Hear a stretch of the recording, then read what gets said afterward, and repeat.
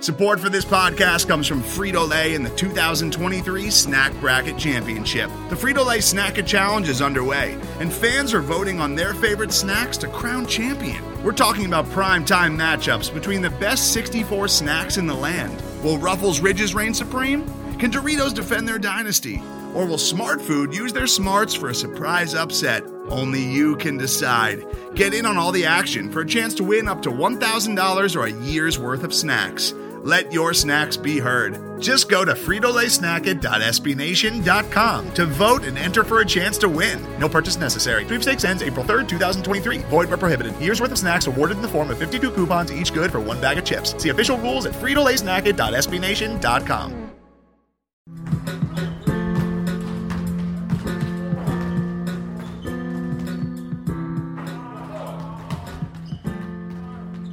Hey there, welcome to ATL and 29, a Peachtree Hoops podcast where we look at the NBA from the starting point of Atlanta. My name's Kevin Chouinard. I'm here with Tyler Jones. We are talking on Sunday night, and to be specific, this is Sunday night after the Hawks' second Summer League loss and before the opening DeAndre Hunter, Bruno Fernando press conference. So if anything dramatic happens at that presser, we'll just have to go without that information. So yeah, hopefully, I would imagine nothing too major is going to go down unless somebody says something super politically incorrect or something of that nature, or a meme type situation happens where just something super funny or something uncomfortable happens. I doubt any of that will happen. It'll probably be your standard press conference. They're going to talk about, their thoughts about Atlanta and how great it is to be in this situation, how great it is to play with Trae Young, blah, blah, blah. So, yes, lots of boilerplate. Yeah. So it won't even be as dramatic as Lloyd Pierce saying during his in-game interview at Summer League that he plans to use Cam Reddish some as his backup point guard. Yeah, and he said similar things about, trying Kevin Huerter as his backup point guard. And he kind of did. And I think, he said it in during the draft combine about Huerter playing backup point guard. And, it just goes with the idea that the Hawks would prefer to not have a traditional backup point guard. I think that's been made clear. Yep. Through their decision making, especially the Evan Turner trade, which, while Tim Bazemore's undoubtedly a better basketball player in a vacuum, it could be argued that for the Hawks in particular, Evan Turner is probably a better fit, just because he can run it, like he can play, make and run an offense at a basic level. Right. But really, the value of Evan Turner in that role is that now you're not playing anybody point guard size, and you got mismatches. You're going to have a mismatch against most teams' backup point guards. That's really the value that Evan Turner is going to have on the top team. So, there's a chance that he can, because bottom line, Evan Turner's not a bad basketball player in the sense that he's unplayable. He's a very switchable defender. You could make a case that he's probably a better defender than Bazemore just due to the fact that he can guard more positions and he's bigger and more physical. Right. Than Kent is. Kent is good in his own way. Evan Turner's just huge. He can legitimately guard power forwards in this league, and guard the big wings in this league respectively. So I'm glad you brought up Evan Turner early in the podcast because we specified that we're recording on Sunday night, but what we didn't specify is that we're recording from Atlanta. I am not at Summer League. I have no designs on going to Vegas, and I think the one big takeaway from Evan Turner's opening press conference was that Evan Turner had no desire to be in Los Angeles. So I appreciated Evan in that respect. Wait, he's not in Vegas? I thought he was in Vegas for a bit. He was going for a day, and he made it clear he wanted to step in and step out.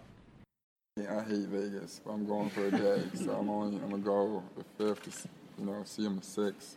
I'm up out of there. I'm gonna save my money and go. You know what I'm saying? So I'm gonna go support, but it's too damn hot out there. So I'm gonna go for that one day. I think there's gonna be a team dinner that night, and then I don't know, figure something out. Your personality's not a Vegas personality? Nah, it's not, man, because I don't like being finessed. You know what I'm saying? So and then, my cell phone never works out. Nothing ever works. There's too much traffic, all that stuff. As soon as you hop off the plane, it's just walk around with swamp ass. That's not cool. So I'll miss out, and I'm going to go to Chicago, give me a little breeze. You know what I'm saying? Yeah, I think the whole team actually went for it. I think that's something that Lloyd Pierce has actually talked about because, we saw Chandler Parsons there as well. And, Chandler Parsons, speak on him if he's healthy, he's good. The problem isn't his caliber of play. The issue is just that he's just been a broken down mess for 3 seasons now in Memphis. Sure. But even though last season was probably his healthiest he's been since his days playing for the Mavericks, and he's only 30, and hopefully in spot minutes he can regain some level of his form, because if he can, he's just a good basketball player. He's a good shooter, good decision maker. He's big, 6'10". He's not as athletic as he used to be. Of all the people that I've covered in 5 years in the NBA, he's, I think, the one who just blew me away in person how big he is. You watch him on TV and you're like, oh yeah, Chandler Parsons, he's a wing, and he's a legitimate 6'10" without shoes on. He's enormous. Yeah, he's huge. And so he's a good shooter, and so he's just another good dribble pass shoot guy that Schlenk loves to have on his team. And compared to what they were sending out Solomon Hill and Miles Plumlee, he's just a functionally better basketball player. The question is, can he reasonably be on the floor,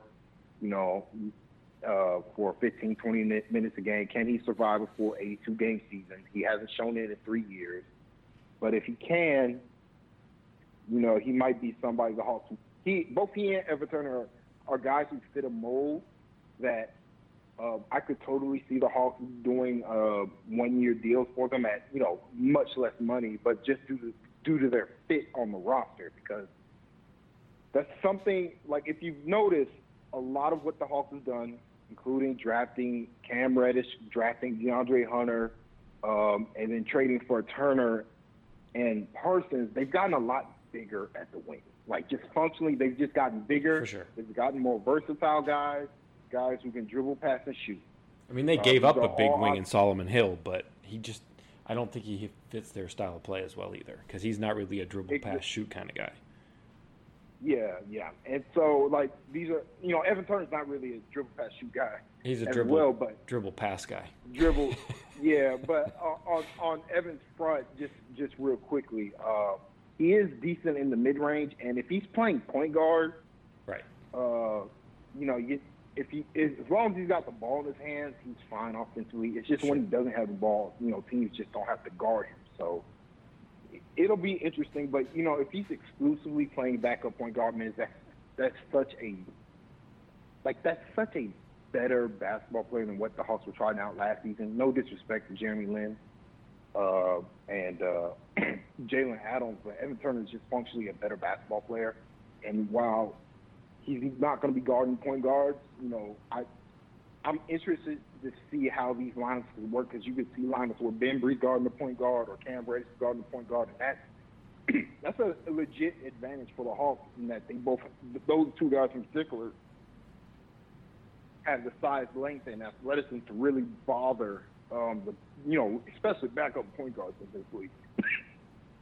Okay. Oh, I get to talk now because you're coughing. Yeah, sorry. We're doing this completely backwards, because this is a podcast. What are people going to be excited to talk about? We're supposed to talk about DeAndre Hunter and Bruno Fernando and maybe Cam Reddish and Omari Spellman and the summer league guys in our first glimpse of them, and we're talking about, Chandler Parsons and Evan Turner. Let's go where this needs to go. Yeah, agree. Pick your favorite summer league topic and let's go there because. Well, I think I want to really hit on Omari Spellman in particular because it's strangely controversial in the sense that, his body hasn't changed. There's, if you look at him, he might even be bigger than what he was at the start of last season at Summer League.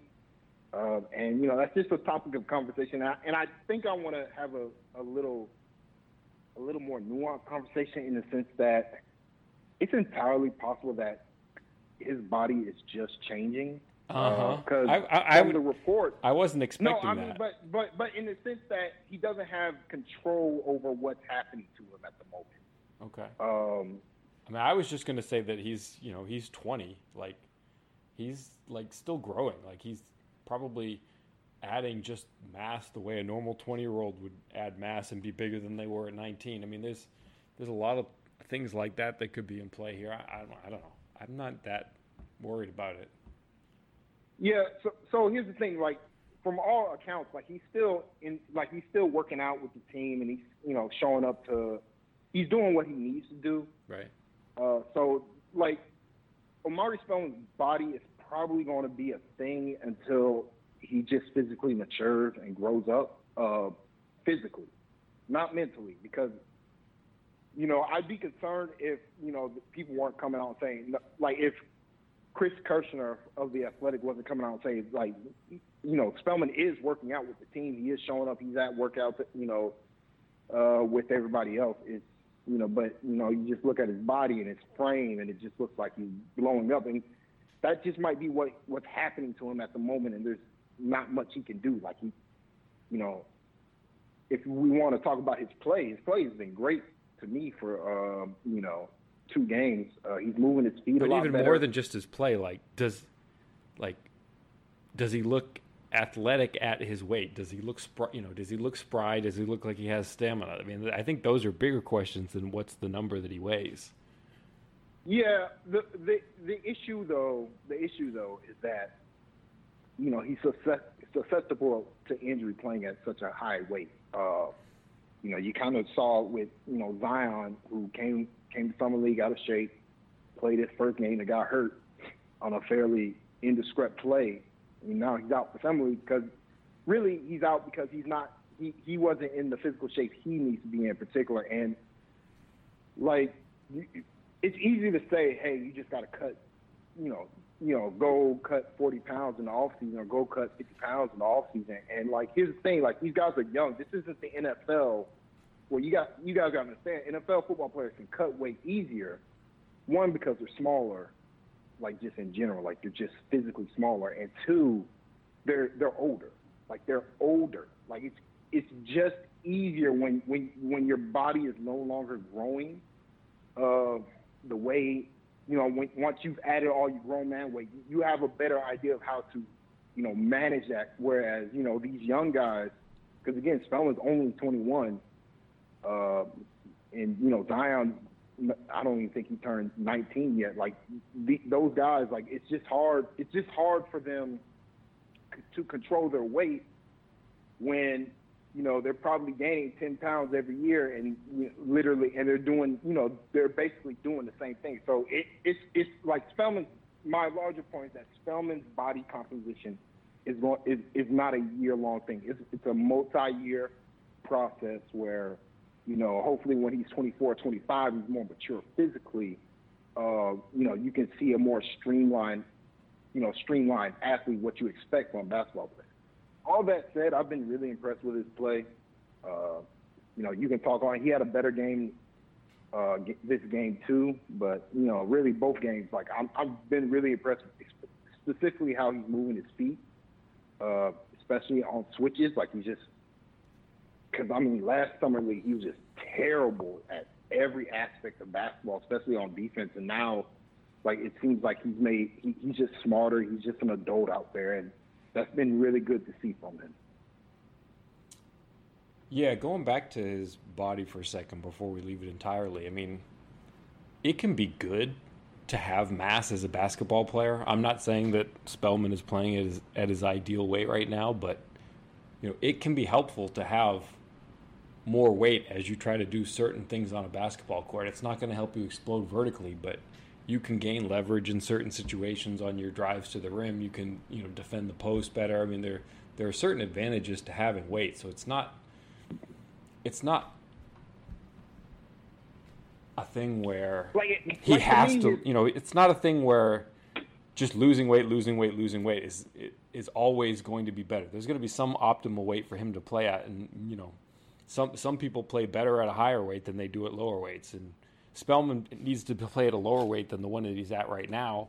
But, he might be a player for whom playing with a little bit extra mass might be a good thing. Because like we said, you look at these two games, he looks pretty nimble. Like when he's in, two-man defense situations where he's either a help defender or, it's like pick and roll defense, he's made a number of really great plays at the rim. Like he's inside the box defensively. He's looked really, really good. I've been a little bit nervous when he's on the ball defensively. There've been a couple of times in the two games where, his man has the ball out behind the three-point line, and they just square up and shoot. And it's like he has to be close. He has to trust that he's quick enough to, move his feet defensively for 25 feet on his way there. He knows that he can move his feet for 10 feet or 8 feet or 12 feet. I don't think he trusts himself to go 25 feet defensively if he has to.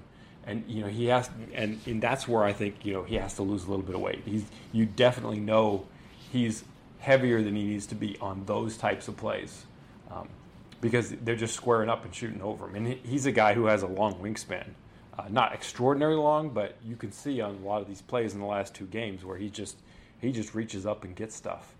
I think he had 3 blocks today. I don't know how many he had in the first game, but he's definitely affecting shots. He had 3 in the first game too. He's been all over the place on that front. So he can get to shots, but I think just on the perimeter, where he sets up defensively when his man has the ball out beyond the three-point line, he just has to be closer, and it's just a matter of he has to trust that he can get 25 feet or that he can get some help or something like that too. But, offensively, we haven't said too much about his offense. I mean, he looks like he's going to shoot fine. It seems like he looks like he's going to pass fine. He seems like he has a good offensive feel for the game, except some of his post moves have been kind of look like junk. And we have to speak to the overall skill level of the Hawks Summer League offense at the moment, which is not great at all. But it just feels like there are some possessions where he's trying to do back to the basket stuff, and he doesn't have the size or the explosiveness or really just the overall skill level. I don't think that's something he's probably done a lot. He didn't really have to do too much. They were using him as a three-point shooter at Villanova. They wanted to play 5 out. He doesn't look entirely comfortable down in the post yet. He's had a couple of makes, but it just seems like there are some wild misses when he sets up down there. Yeah, he doesn't have that. I don't think he has that natural touch. Yeah, I don't think it's intuitive at all yet. Yeah, John Collins just has naturally, where you see Spellman on the block in a mismatch and he's just not converting.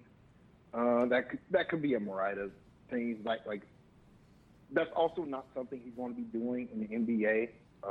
His primary is going to be as a pick and pop threat and a pick and roll threat in particular, not posting up. Even though he's made a couple of pretty intuitive passes out of the post, looking to pass it. And that might be something, the Hawks want to take advantage of, especially with his wide frame. Because, again, I don't think his weight is an issue in terms of his play. No. I just think I think it's just going to be, can he be healthy for a full 82 season playing so heavy? That's really where the conversation starts and ends with me. His play has been out. I mean, even his screen sets, he's setting wide screens, getting the ball handlers good looks when he does set screens. And, the couple times he gets it on the post and teams double team, it's a quick pass to the corner for open three-pointers. So, his decision-making has been outstanding to me. Yep. I liked in the first game, there were a couple of times where he just, he sensed where the defense was and how they were reacting to a pick and roll, and he was not in the pick and roll in those situations, and he felt where the defense was going to be and made a back cut, and like the ball never got there. Nobody even attempted to try to throw the pass, but he's wide open under the basket basically if somebody throws a pass there. Trae Young's not going to miss that if he does that, and just maybe it'll there's some negative reinforcement, which you hate to see because you want him to keep doing that. But if he does that when Trae Young's around, he's going to be fine because he's going to get the ball in those situations. Yeah.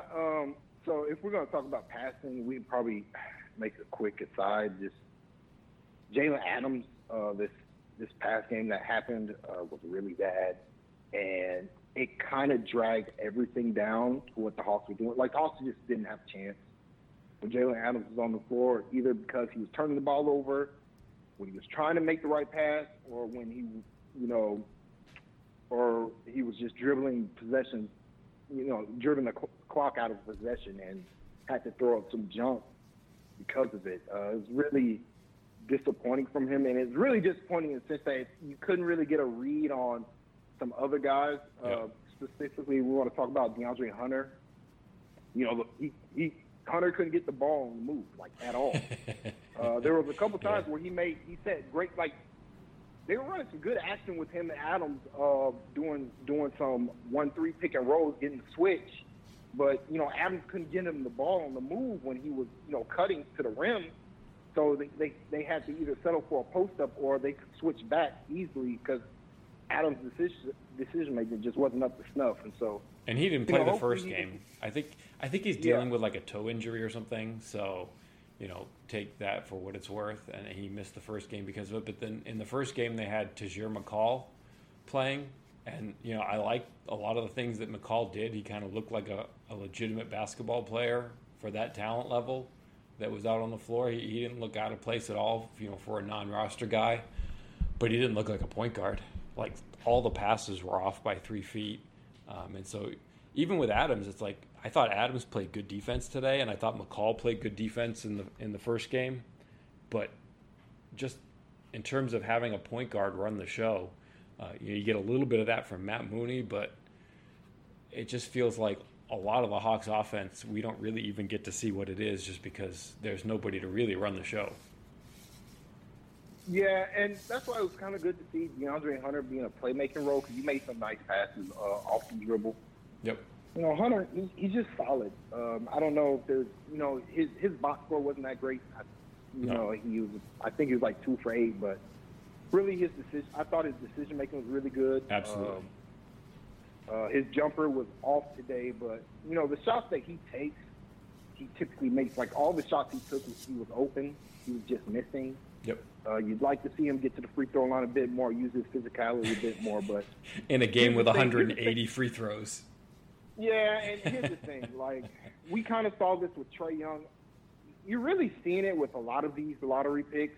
You got to understand, these guys haven't played basketball since April. Nope. And that's just exclusively for guys who made it deep into the tournament. Most of these guys' season ends in March, and so, like, it's such a long layover, and when you're such an elite prospect like those guys are, like, you're not playing 5-on-5 basketball.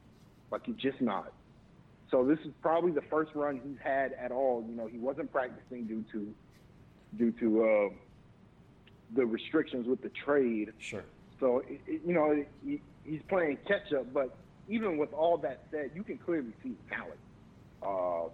Especially defensively, I thought he was pretty good. Very just moves his feet well, physical.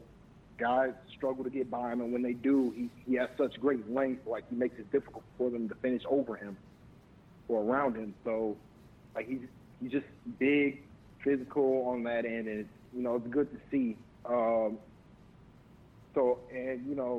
into the season, he's probably going to be penciled in as the starting small forward just due to the fact that his jumper is already there, even though the release is slow.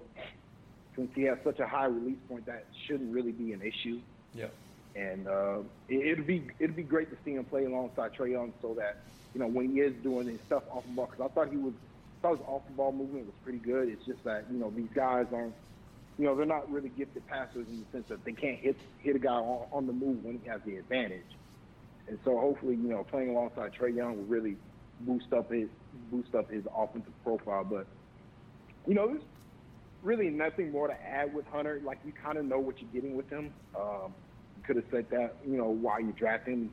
He's just a solid basketball player. He's with a chance to even be more than that due to his physical upside. So, it's good to finally see him out there on the floor.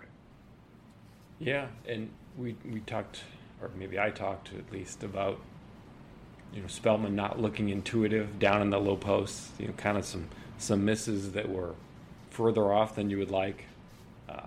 Hunter looks like he has some feel down on the post. Like if he gets those baseline turnarounds, it kind of goes with his high release that he has on his jump shot. He kind of has a high release on some of those post moves, but he's a big wing, and if teams try to get away with guarding him with a small wing, if you get late in the shot clock, that looks like something that you can at least get some sort of reasonable facsimile of a open look just by throwing him the ball down low. Yeah, and I think that's going to be a weapon for him in the NBA. I just want to hit on something. I've personally got no problem with mid-range jumpers if you're good at hitting them. Right. I don't think, and at Virginia, DeAndre Hunter flat out was just one of the best jump shooters in college last year. So if that part of his game translates, like I've got no problem with him taking mid-range jumpers if he's open, through either what he's doing or what the offense is giving him. If he's hitting at an above-average rate in the mid-range, that's not really a problem for me. The problem only arises if he's not getting to the free throw line. Like if he's trading in, potential free throw attempts when he has a physical mismatch for, semi-contested mid-range jumpers. But for this game that we saw, the mid-range shots that he was taking tonight, I thought for the most part he was open, but he was just rushing his shots or just, again, it's his first game since the national title game, period. So it's probably going to take him a while to get, situated and get, functioning. So hopefully he'll have better games going forward in summer league. But overall, he's a great prospect and glad the Hawks traded up to get him.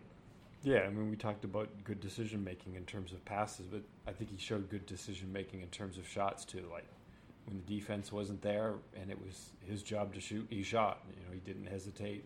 It's like, okay, the defense is, retreating. I'm open here. I'm going to shoot it. I think he just really instinctual and just has a good sense of what he's supposed to be doing out there. And, one game is one game. I don't care what his shot numbers are. I'm just looking to see, does he do the right things? And he has a good feel for when defenses are trying to cheat towards him and bring some help versus when he's by himself or wide open. He has that sense of what he's supposed to be doing, and he does it.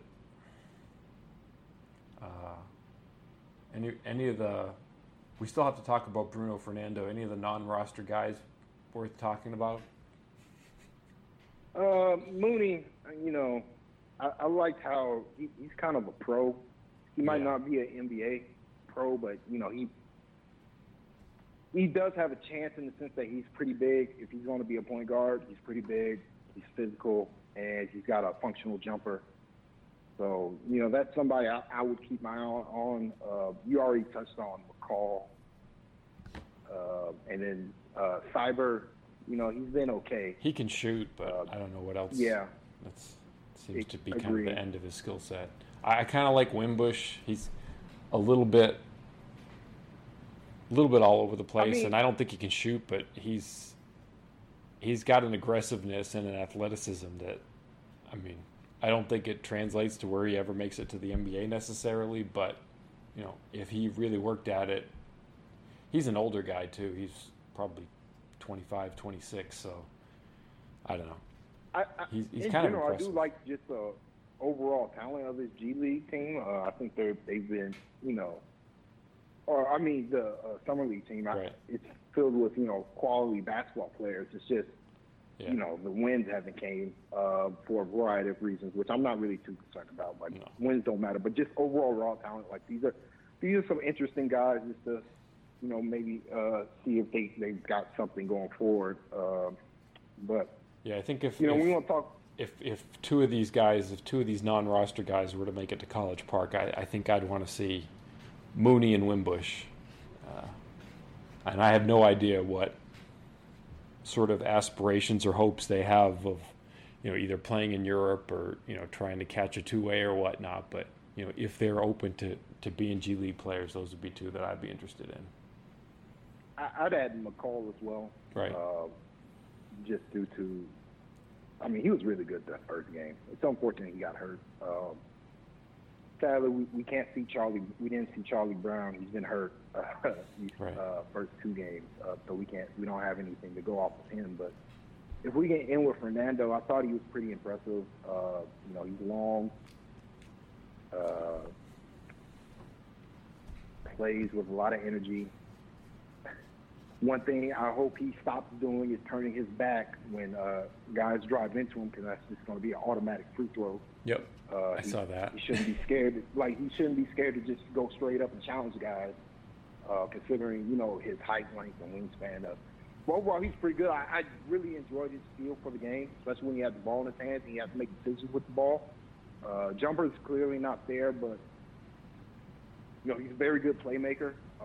Made some good decisions this first game, so hopefully we can see that continue. But he really flashed some strong defensive potential this first game. But sadly, again, this just goes back to the Hawks just don't really have. Trae Young's not out there to get these guys open, get these guys quality looks. So it's really a lot of these guys are doing stuff they're not going to be doing, at the NBA level. So it's really hard to evaluate their offensive profile as a whole. But you can't see that Fernando's not that comfortable taking three-pointers. That's probably going to be a multi-year process with him for the Hawks. But the raw physical talent is clearly there, and it's good to see a big that the Hawks have that can comfortably bring the ball up the floor and initiate offense. I want to see him and Spellman do that more often, since they both have the talent to do it. And this is summer league's the time to try stuff out like that, because that is something Lloyd Pierce talked about in one of his interviews with Chris Kirshner of the Athletic. That's something Pierce talked about. He wants John Collins to bring the ball up the floor and initiate the offense, not wait on the outlet pass. And I'd say the same for Spellman and Fernando. They have the dribbling talent to do it. You'd like to see them Spellman for sure. Push the fast break. Yeah, push the fast break and try to get an open look that way, instead of wasting time and looking for the initiator on the outlet. Spellman's a really good ball handler. He just has good feel for. Spellman is super skilled. His overall oh my goodness, skill as a basketball player is incredible. It's wild that people thought that first game that was so divisive. I thought he was good. He just wasn't making his shots. But people were just dogging him for some reason, and I was confused. I was like, did we watch a different game? He was an adult out there. He got guys open looks. On offense and on defense, that's where his size is really an issue. It's a deterrent in the sense that guys don't want to challenge him at the rim because he's strong as hell, and he has good shot blocking instincts. So again, there's only so much to take away overall at Summer League. The raw talent level isn't there, but Spellman's been good, and I was really impressed with what Fernando had to offer as a basketball player this past game. Yeah, sounds good. I don't know. I think he has a lot of potential defensively. It felt like, I noticed that one thing you noticed where he was kind of backing into defenders, or as a defender, he was backing into people that were trying to drive, and like you said, that's going to be an instant foul in the NBA, so he's going to have to be careful of that. He seems like he can kind of switch. It was so hard to get a feel for it because there were plays where he'd get switched onto a guard and he just did a masterful job. And then there were plays that he got switched onto a guard and it just seemed like everybody got lost. And he's probably had like 45 minutes of total practice time leading into this game. So I don't even want to draw any conclusions, but it does feel like he has a good knack as a help defender to kind of just muck things up at the rim like Spellman did. And the two together out there, I thought they did a good job at the rim defensively. In a game where the Hawks didn't have a whole lot of bright spots, I thought their interior defense was pretty good. Yeah, again, the Hawks, the second game, there really wasn't much to take away from the first game, just due to the fact that the NBA basketball players that we're interested in pretty much didn't play outside of Spellman. But, just in general, during the second game, the problems with turnovers and fouling. But, when they were set, they had a couple of miscues early on in the first quarter. Outside of that, I thought they were, pretty solid overall. But, again, it's hard to get a feel. We don't – I personally don't know how much Fernando and Hunter have just even been with the team at all. I know they've been in Vegas. I've seen some pictures where they're working out somewhere in the vicinity of the Hawks Summer League team. But, they couldn't – again, if you don't know, since they weren't officially drafted by the Hawks couldn't really do anything with them until those trades were made official. And that happened late last night, yesterday. So it's just, it's unfortunate that we're not going to get the full package from them like we did with Trae Young this, on the previous summer league. But, there was some positive stuff to take away overall from them. And really, to me, the talent was clearly there. And that's really all I'm looking for at the moment, just the raw physical talent. And do they have the proper feel for the game? And will the stuff that they're trying to do and will translate to the next level? And I think for, Fernando, Spellman, and Hunter, that absolutely. So I'm not too concerned on that front. And sadly, we're not going to see Cam Reddish. That's probably the guy I would be most intrigued to watch play at the next level, just due to his, his raw skill level. His skill level was off the charts for somebody his age. But, I'd like to see it. I would have liked to seen it in a somewhat formal NBA setting with much better spacing than what he had at Duke. I don't know if it's time to switch topics or not, and this isn't much of a segue, but, before we're done, one of the things that I wanted to hit on was just the trade. They got DeAndre Hunter. I know a lot of people said the Hawks paid a lot to get that pick at number 4, and they did. But at the same time, I heard one national person, and I don't want to be the person that just comes out to defend the Hawks. I'm not trying to be a homer here. I was just trying to be practical. But, they talked about the trade, and they're like, well, yeah, it was number 8 and number 17 and number 35, and they had to take on Solomon Hill's contract. It was, what David Griffin's done a masterful job, and, David Griffin, I think has done a really good job trying to piece together the Pelicans' future. But after they kind of, pumped up the Pelicans and shot down the Hawks for that trade and what the Hawks gave up, that same national person, was asked what they thought of the literal 3 people that the Pelicans picked with those. And, Jackson Hayes, what do you think of him? And the national person was like, yeah, well, he was probably the best player available at 8. So, kind of like that pick. And then, they get to whoever they picked at number 15 or 17. And it's like, yeah, he's probably not really going to be an NBA player, kind of a low ceiling. And then they get to number 35 and probably never will be an NBA player. And it's like, when you evaluate these assets, it's like they're not just these things that happen in abstraction that are draft picks. You actually have to make those picks and put these basketball players on a court. And if you want to evaluate that trade, you have to evaluate it in terms of what you actually get with those draft picks. And if you don't think that 17 and 35 are good players, then it's not like the Pelicans fleeced the Hawks, because if only two of these guys ever play in the NBA, and it's Jackson Hayes and DeAndre Hunter. Alexander Walker. Yeah, but like if you don't think he's ever going to be like an NBA starter or an NBA rotation piece, if it's really only Jackson Hayes and DeAndre Hunter that you think will be rotation players in the NBA long term, then just evaluate the trade at that. I mean, those picks that come way down the line, if they don't turn into much, assets are only assets until you use them up, and then they become your reality. And once they're your reality, if they're not as good as what you would hope to get there, then I don't know. I believe in future assets to a point. I just don't think that.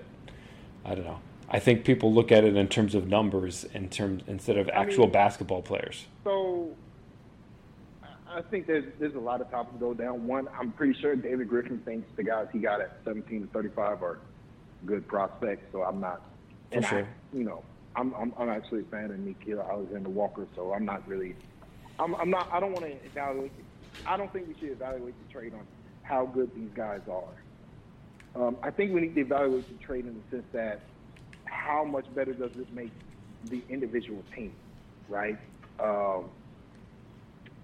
And the Hawks had a severe need at wing. They had just traded Taurean Prince. Before they drafted DeAndre Hunter, the Hawks literally had nobody at the 3. And so, for Travis Schlenk, based on reporting, Hunter was his guy.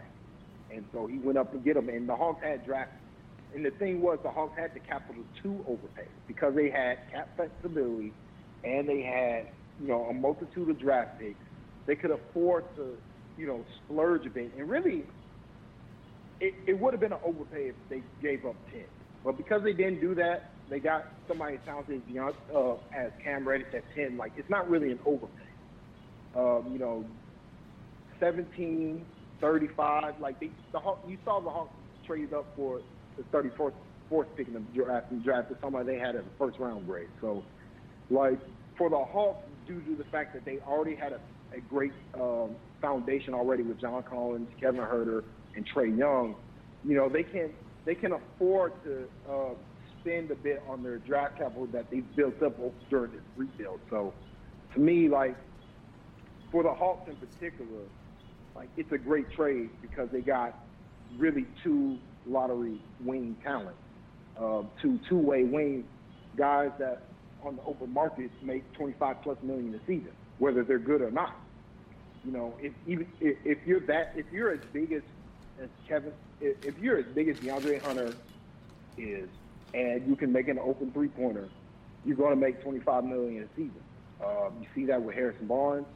Taurean Prince is probably going to get paid in this offseason somewhere around $17 million a season or something like that, just due to the fact he's one of the best catch-and-shoot three-point guys in the NBA. And so, it's just hard to get those guys, and to get two of them in one draft is, a great outcome for them. So I'm not really, to me, for what the Hawks gave up, considering the opportunity cost of just drafting whoever it was at 8, 10, and 17, not getting two wings of that caliber, it would have been a worse draft for me. So, overall, I'm not really, I understand, at the same time, I understand what New Orleans is trying to do. They're in asset accumulation mode. They're not trying to win the championship right now. They're trying to build this team around Zion Williamson. And in that front, you want as much draft capital as possible so that when, say, if Paul George comes available, you can spend 6, future first-round draft picks and go get him. That's what the Clippers just did. The Hawks still have plenty of draft capital going forward, and we could potentially, it's like overall the Hawks are still in their assets. Their assets are still strong, even though they spent a lot of it in this draft. But to me, it was more that Travis Schlenk felt that they had to consolidate the talent. They needed a two-way wing like DeAndre Hunter, specifically somebody who's a very good defender, just due to the current construction of the roster. And, then he went high levels with Cam Reddish at 10. So I'm not outside of that, I don't know how to evaluate the trade. just in particular for the Hawks, it was a great trade, similar to how trading down to draft Trae Young at 5 was a great trade for the Hawks because it gave them the possibility to get the 10th pick in this draft. And they got somebody as talented as Cam Reddish. Like, regardless of how good Cam Reddish is or isn't, it was a good asset play if you felt, as a draft evaluator, that, you know, the difference between Trae Young and Luka Doncic doesn't exist or is minimal. So, you know, it just, like, it's not even – you can't take, you know, a draft asset value board and be like, okay, the 10th and the 17th pick are worth this much, the 8th pick is worth this much, the 4th pick is worth this much. You should only, if you want to move up to draft 4, you should only give up 10 and 17. You shouldn't give up 35 because that's a first round draft. You know, that's kind of a first round draft pick right there. So that's a bit too much. But you know, it really just depends on the team and what they need. And like if you know you want Hunter and you know how that draft is going to play out, Hunter was going to go at 5. You have to move up to get him at 4, but you don't give up 10. You know, that's a great trade, and all you have to do is take on Solomon Hill's back contract. And like to me, the Hawks aren't trying to win anything. That $12 million is nothing. Like the Hawks weren't going to spend it on anybody of value in this free agency period. So that's you might what the as Knicks well, should be doing. Like so and like if that, like I feel like a lot of it is like people don't think they gave up too much in the sense that they took on Solomon Hill's bad money, but it was only $12 million a season. The Hawks had a boatload. I mean, they still had they had a boatload of cap space to do it, so you might as well splurge on it if you're going to get a foundation talent like DeAndre Hunter. Yeah, I'm with you and I think it on the part where you talk about what the Hawks needed, and a lot of teams need it, and I think there's a premium now for big wings that they're really the draft. You know, I think you see smart teams trying to emphasize that position because it's just so scarce. And you know, you look at what happens to those players, as you mentioned, when it comes to free agency, those guys get paid. You look at some other positions and guys don't necessarily get paid unless you're really at the top of your position. But you know, wings almost always get paid. If you're a starting caliber NBA wing, you get paid. You get paid a lot. So you get the premium of controlling their rights for a number of years. You get the salary controlled years. And I think you're going to see the draft skew towards those players more and more and more.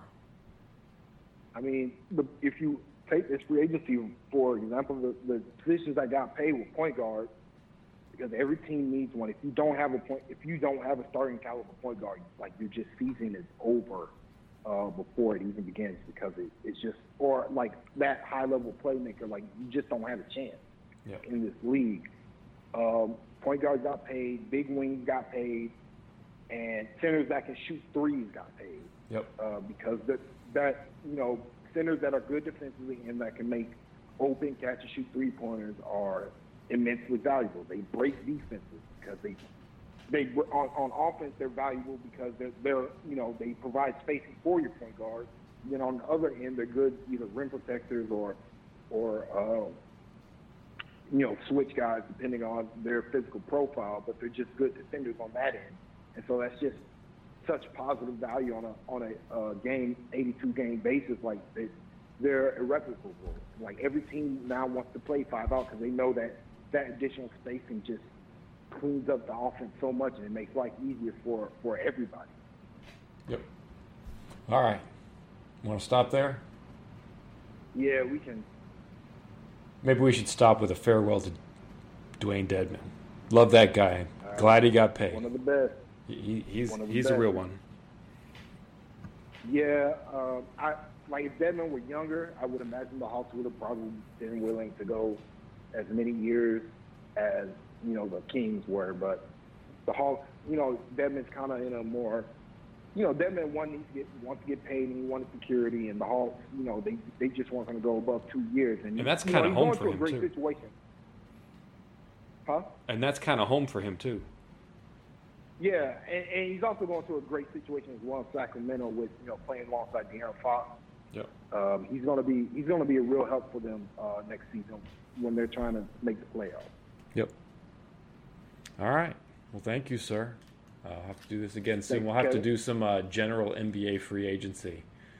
I'm not even sure that I've wrapped my head around it. I guess, if we're really tardy on it, we'll call it a season preview, but that's just semantics and labels. Yeah, we probably hit on it next time.